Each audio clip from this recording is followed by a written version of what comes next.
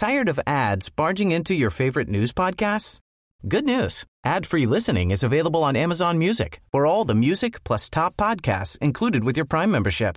Stay up to date on everything newsworthy by downloading the Amazon Music app for free or go to amazon.com/news ad free. That's amazon.com/news ad free to catch up on the latest episodes without the ads. Support for MPB comes from the Woodward Hines Education Foundation, committed to helping more Mississippians obtain post-secondary credentials, college certificates, and degrees that lead to employment. More information about Woodward Hines Education Foundation at woodwardhines.org. Good morning. It's 8:30 on Friday, September 22nd. I'm Karen Brown, and this is Mississippi Edition on MPB Think Radio. On today's show, state agencies are laying out their financial needs to a state budget committee now. Find out how much some agencies are requesting. A national perspective on Jackson Public Schools' possible state takeover. Hear from an expert on what's making us sneeze and cough and what to do about it as summer gives way to the autumn season. And our State of Obesity coverage continues as a personal trainer and chef weigh in on what's fit to eat. That's all coming up. This is Mississippi Edition on MPB Think Radio. State agency heads are returning to the state capitol today as they present their proposed budgets to Mississippi legislators. The cash-strapped agencies are making their case for more money before the state's Joint Legislative Budget Committee. The requests include more funding to hire auditors for the Department of Revenue and more social workers for child protection services, another trooper school, more Mississippi Bureau of Investigation agents, and shoring up the state's crime lab are top priorities for the Department of Public Safety. Commissioner Marshall Fisher tells MPB's Desiree Frazier the agency needs $20 million more next year. We're asking for a little more than a $20 million increase. That's overall for all the 13 different divisions. That includes the Highway Patrol, MBN, Crime Lab, and other smaller agencies have a little bit of a bump. We don't think it's anything excessive because we're understaffed. We got trooper school starting at the end of next month, and by the time they get out, it's roughly a 5-month academy, and they've got 12 weeks on the road with a training officer. So around the end of May, 1st of June, before they actually hit the streets. How many troopers do you have now on the streets? We have 467 troopers altogether, but that's not all. Those are not on the street. That counts supervisors, people in MBI. There's 80 to 100 agents in MBI. We're short in some districts. We've had occasion where we had a trooper had to come from Troop C all the way to Natchez or Adams County to work a wreck because they were shorthanded. Troop M's been shorthanded, and we've had to actually send some Troop C people down there to relieve them on some of their shifts. How many more do you need? Well, we're slotted for 650. During Katrina, we had 540 that responded to the coast, and that was not enough. We had people coming in from all over the place helping us, as you recall, just like they're doing now. But we'd like to fill every one of those slots. Thank you so much for speaking with us. We appreciate it. Thank you. The Mississippi Department of Education is seeking to fully fund the state's current education formula. State Superintendent Carrie Wright tells MPB's Desiree Frazier more funding is needed for programs that are working. You talked about where you want to see increases in education. Can you comment on that a little bit? Yes, absolutely. We've asked for increases where we are seeing increase in student achievement. So that's the reason the whole focus was on a return on investment. We're seeing tremendous growth with our pre-K and kindergarten, so the whole early learning collaboratives are working. So we've asked for an additional $6 million there. We're seeing a lot of improvement with our literacy coaches, so we have asked for additional money there. We're asking for additional money for professional development because that's what's making it happen in the classroom for our teachers. So all of our asks are as a result of the outcomes that we're getting. In terms of the possible revamping of education, are you concerned that asking for more money for MAP will conflict with what the legislature says they're trying to do to change the funding formula? No, I don't think so. I think that, we've been working hand in hand with the legislature over the past few years around all of this. And I think that they're seeing the results that we're getting. And I think that they're committed to try and help the districts as much as they possibly can, as are we. So, thank you so much. You're welcome. Lieutenant Governor Tate Reeves tells MPB's Desiree Frazier he thinks the directors are making progress. Well, I appreciate the folks coming in and talking about their request this year. You know, when I first started as Lieutenant Governor, we had $1.2 billion more requested than what the previous year's budget was. This year it's about $600 million, and so I think we're making progress. I like to be optimistic about having some agency directors that understand where we're trying to go and that we're not going to spend money that we don't have, and not come in here and just ask for things that you know you're not going to get. Let's be realistic about a budget. We're very focused on ensuring that we're efficient in the way in which we expend taxpayer dollars. And I believe strongly that we work for the taxpayers. We don't work for the bureaucracy that has been created for the last 200 years, this being our bicentennial year, of course. And so I'm encouraged that we're having good dialogue. I'm trying to find out which agencies are actually being efficient with taxpayer dollars. I'm hearing some really positive stories. We're seeing more and more people talk about outcomes and less about inputs, and I think that's something that's critically important. So you're hearing some of the needs. DOR needs more auditors. The Department of Education wants to fully fund the MAEP. Your thoughts on where you are interested in putting money in this next budget? Yeah, well, I mean, obviously there's always requests that come before us, but what I've been hearing a lot of today is the various agency heads talking about the good things that are going on. The fact that DOR has been able to hire a number of revenue officers that has led to increased collections. The fact that the Department of Education was able to talk about the success that kids are having across the state in terms of their testing results, in terms of graduation rates are at 82.3%. 6 years ago, they were at 70.5%. So I think we need to continue to talk about the improvements that are being made in our public educational system, the improvements that are being made in the efficiencies of government, and I think that's something that we ought to be real happy about. The drug issue, that's really taking a toll on child protection services. What do you think you can do to help that agency? Yeah, well, the opioid epidemic has really led to some real unique challenges. Unfortunately, it's not unique to Mississippi. It's true in every state across the country, and it's something that we're continuing to look at and trying to find ways to make improvements. We passed legislation last year that's going to improve things in terms of handing out the drug that can counteract an overdose, and hopefully so we'll see fewer people dying from overdoses. But the fact that so many people are hooked on these opioids is something that we got to continue to work on. All right? Thank you. Thank y'all. Lieutenant Governor Tate Reeves with our Desiree Frazier. In other news on the opioid epidemic, Attorney General Jim Hood has joined 37 other attorneys general across the country, urging health insurers to help put an end to the nation's addiction to the drugs. Hood says a bipartisan coalition of his colleagues has sent a letter to America's Health Insurance Plans, the national association representing insurance companies. We sent a letter to insurance companies asking them to encourage their providers, doctors and others, to prescribe and get the insurance companies to pay for drugs other than opioids, try to discourage the use of opioids. What we found is that opioids are cheaper, and that's why the insurance companies hadn't agreed heretofore. So we're pushing everywhere. I mean, we're pushing on the doctors, to curb the prescriptions of opioids. I mean, other painkillers work just as well. It's just the fact that these drug companies went out and sold it as if it was some kind of new miracle drug, and it's the same old stuff as morphine that's been addicting people back to the 1800s. We're trying to cut back on the number of opioids that hit the street, and that includes insurance companies paying for them. So we're in hopes that they'll be good corporate citizens and do that rather than worry about the bottom line.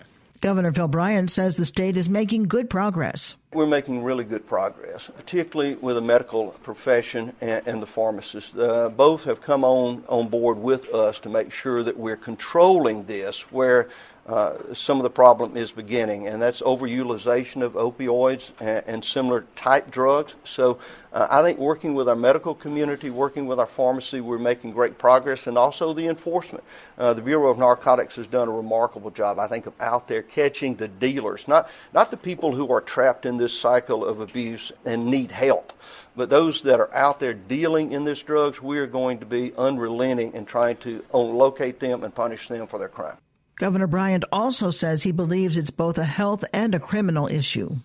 I think it's a health issue, a mental health issue. Addiction is a disease. And so once we identify it as that, then we can start treating it in a proper manner. But those that are selling and transporting and distributing drugs are criminals. And so we have to deal with it on both levels. According to the Mississippi Bureau of Narcotics, Mississippi ranks 5th in the nation per capita in the number of opioid prescriptions. Coming up, a national perspective on the proposed state takeover in the state's second largest district. This is Mississippi Edition on MPB Think Radio. From the Capitol steps to your front door, MPB News covers the state like no one else. Our team of award-winning journalists keeps you informed on the news affecting your life. MPB News, online at mpbonline.org and on MPB Think Radio. This is Mississippi Edition. Mississippi education officials, parents, and students await Governor Phil Bryant's decision on a proposed state takeover. Last week, the State Board of Education voted to move forward with an overhaul of the Jackson Public School District. A group of Jackson Public School parents has asked a federal judge to stop the takeover before it has a chance to take effect. JPS leaders are against the move. MPB TV's At Issue takes a deep dive on the matter. Host Wilson Stribling is joined by national education reporter Jackie Mader of the Hechinger Report, a publication that covers innovation and inequality in education. She says takeovers do not generally work. There's little evidence that takeovers do work to create widespread long-term improvement, and that's both nationwide and in Mississippi. And that's based off of, various studies and reporting that I've done. Nationwide we see some school districts that have long been under control by the state, such as Newark in New Jersey or the Philadelphia schools in Pennsylvania. You haven't seen much improvement there, and they're still struggling with a lot of issues, including financial issues. And then in Mississippi, at the Hechinger Report, we did a data analysis in 2014 to look at some of the school districts that were at that time under state takeover. And you see some growth in some academic areas. You see declines in others. It's very erratic. There really wasn't a clear pattern of improvement. Some districts will say, we've seen improvement in financial areas or administrative areas, and that's what research has also found, that takeovers do seem to help more when you're looking at financial and administrative aspects rather than academic improvement. What about the size of a given district? The Jackson Public School District, in this case, is the second largest district in the state of Mississippi, much larger than any of the other districts that have been taken over in Mississippi in the past. Does the size help determine whether it will be a success or not? Right, that's a good question. So I haven't seen any research specifically looking at this, and when we did our data analysis, like you mentioned, they were all for smaller districts. But common sense would tell you, as what we've seen in education reform in general, it's often easier to see improvement and make change in smaller districts than in bigger districts. You have fewer teachers, fewer staff members, often a smaller budget you're working with. It can be very hard to take over a very large district where you have a lot of moving parts and you're expecting to see pretty drastic change. What about money, the amount of funding a given school district receives from the state? Does that play a role here? Yeah, funding always plays a role when you're talking about making improvements and changes in districts. When I was reporting on the Mississippi districts in 2014 that were taken over, I asked the state if there was additional funding for those districts under state takeover. And at that time, there was no additional funding being given to those districts. So these are districts that are already underfunded because we know Mississippi has underfunded its schools for years, and they're expected to make pretty significant changes. They're trying to recruit and retain good teachers. They're trying to, oftentimes buy new curriculum and resources, and it can be very hard to do that without funding. Well, in a case like Jackson Public Schools, where at least the State Board of Education believes that the local leadership isn't cutting it, and if the state should not step in, then what's the solution for a district like JPS? I think that's what people are trying to figure out, and I don't know if there's an answer. If you talk to parents at JPS, I've been hearing a lot of we need a little more time. I think people would say we need more funding to try to make some of these changes happen in our district. So I think those may be two of the things that the districts would argue for and say, more time, more funding so we can get more resources. Maybe we can recruit and retain better teachers if we're able to offer some sort of incentive. So those are all things that may be, solutions for some districts so that hopefully you see some improvement before it gets to the point of being taken over. Jackie Mader, national education reporter for the Hechinger Report. Thank you for your insight. Thank you so much for having me. Hear the full conversation on tonight's At Issue on MPB TV. The show airs at 7:30. In other news, we continue our coverage on the state of obesity in Mississippi. As one of the country's most obese states, according to the new Robert Wood Johnson Foundation study, experts say a healthy diet is key. Chef Rob Stinson and personal trainer Rob Halliburton tells us about the combination of healthy food and exercise and a winning combination. Typical, Karen, the first thing that someone asks me is, how quick, how much can I get off, how long will this take? And I simply say it's a self-paced program. It takes as long as the human body responds. The healthier you eat, the faster it works. And then you've got the other side of the coin, which, like in Rob's case, he came in with a lot of, mobility issues and strength concerns because of an accident. I fractured my spine. I fractured my L5, and the choice was, do I lay around, do nothing, get fatter, get unhealthier, or do I really try to attack it? And Nolan has changed my life that way by creating the program that I did to drop weight, strengthen my back, and it's been amazing. It's hard to think of you as being overweight because you cook healthy. I mean, you always have healthy alternatives. Yeah, but I had gained so much weight because of inactivity. And, as you get older, I'm 60 years old now, so it's very easy to get out of shape as you get older. Nolan, is it the same focus if you want to lose weight versus develop muscle? Absolutely. Good question, because I look at it this way. You're going to do both at the same time. If you're trying to lose weight, you build muscle, it burns more calories, it takes off more weight. You just basically balance out what you're doing with your activities when you're training.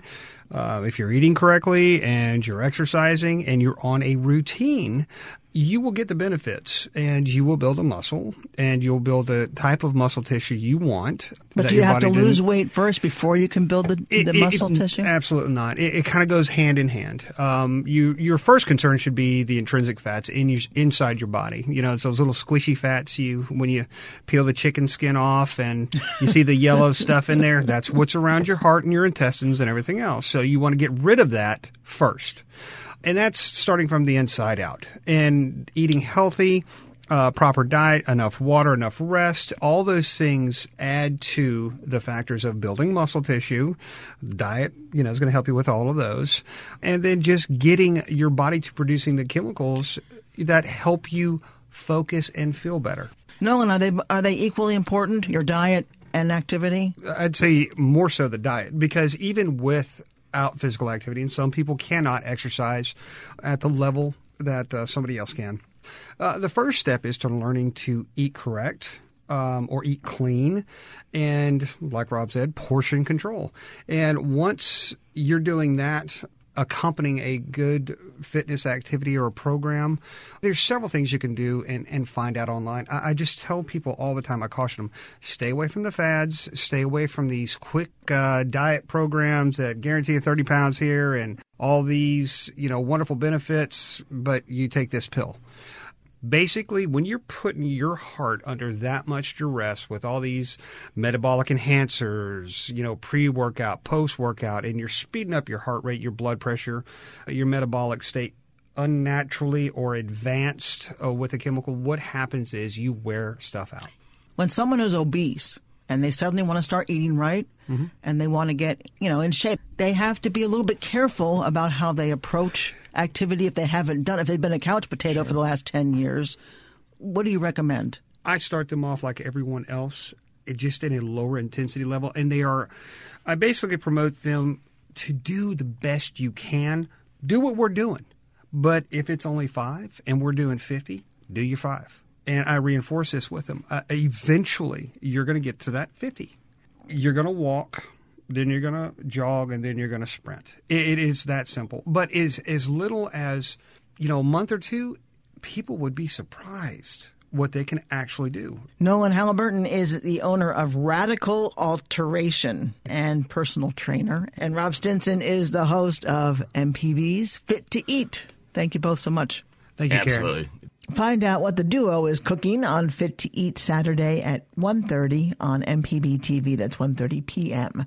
Coming up, 3 things to know about fall allergies. This is Mississippi Edition on MPB Think Radio. An evening of jazz can be just what the doctor ordered. Join me, Meredith Michelle, with WJSU's Evening Jazz, 7 to 10 weeknights on MPB Music Radio. This is Mississippi Edition on MPB Think Radio. I'm Karen Brown. Fall officially begins today, bringing allergens to eyes and noses of many Mississippians. The city of Jackson has been consistently recognized by experts such as the Asthma and Allergy Foundation of America as one of the most challenging places to live with fall allergies.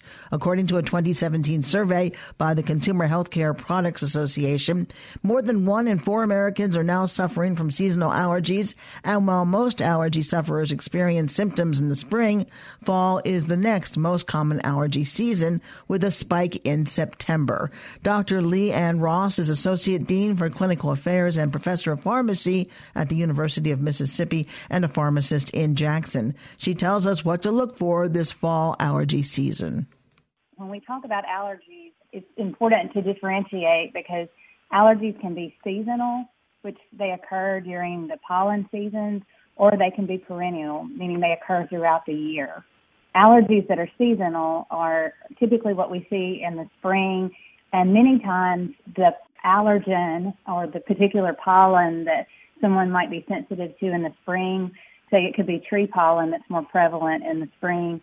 Many times in the summer it's grass, and then around this time of year we tend to see a lot of ragweed. And so if someone is having symptoms in the spring, that doesn't necessarily mean they would have symptoms to that same pollen in the fall. But those are more the seasonal allergies that we're talking about, as opposed to maybe the ones that occur year-round that we call perennial. Those are more caused by, say, exposure to dust or mold or pet dander or things that are maybe inside the house. These are more outdoor things, so they can be different in spring and fall. If someone goes into the store, they're going to find a shelf full of different kinds of allergy medicines. How do we start to even know what we should consider?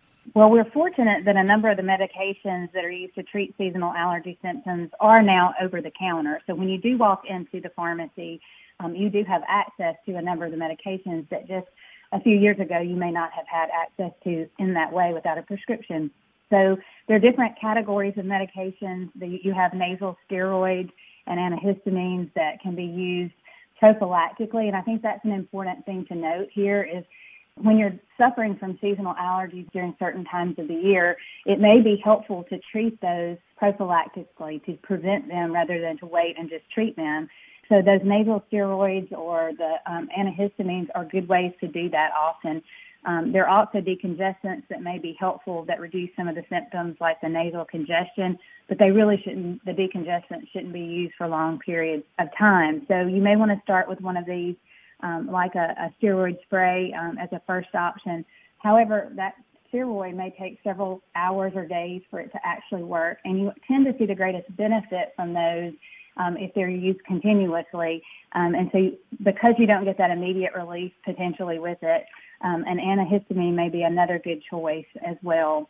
Is one better than the other, or do you just have to try them out to know which one works for you? Well, as a class, the second-generation antihistamines tend to be less sedating than some of the first generations.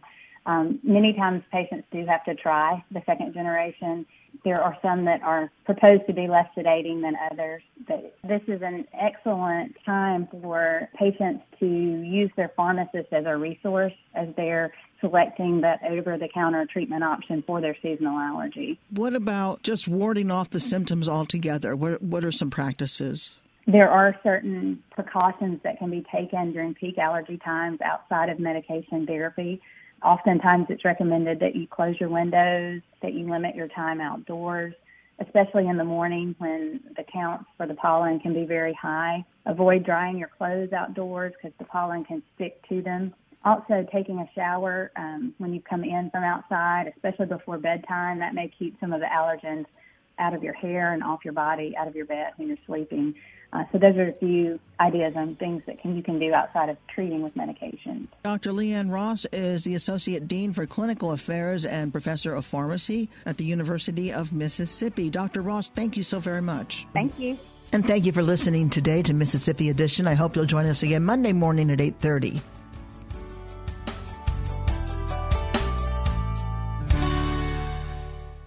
Support for MPB comes from the Woodward Hines Education Foundation, committed to helping more Mississippians obtain post-secondary credentials, college certificates, and degrees that lead to employment. More information about Woodward Hines Education Foundation at Woodward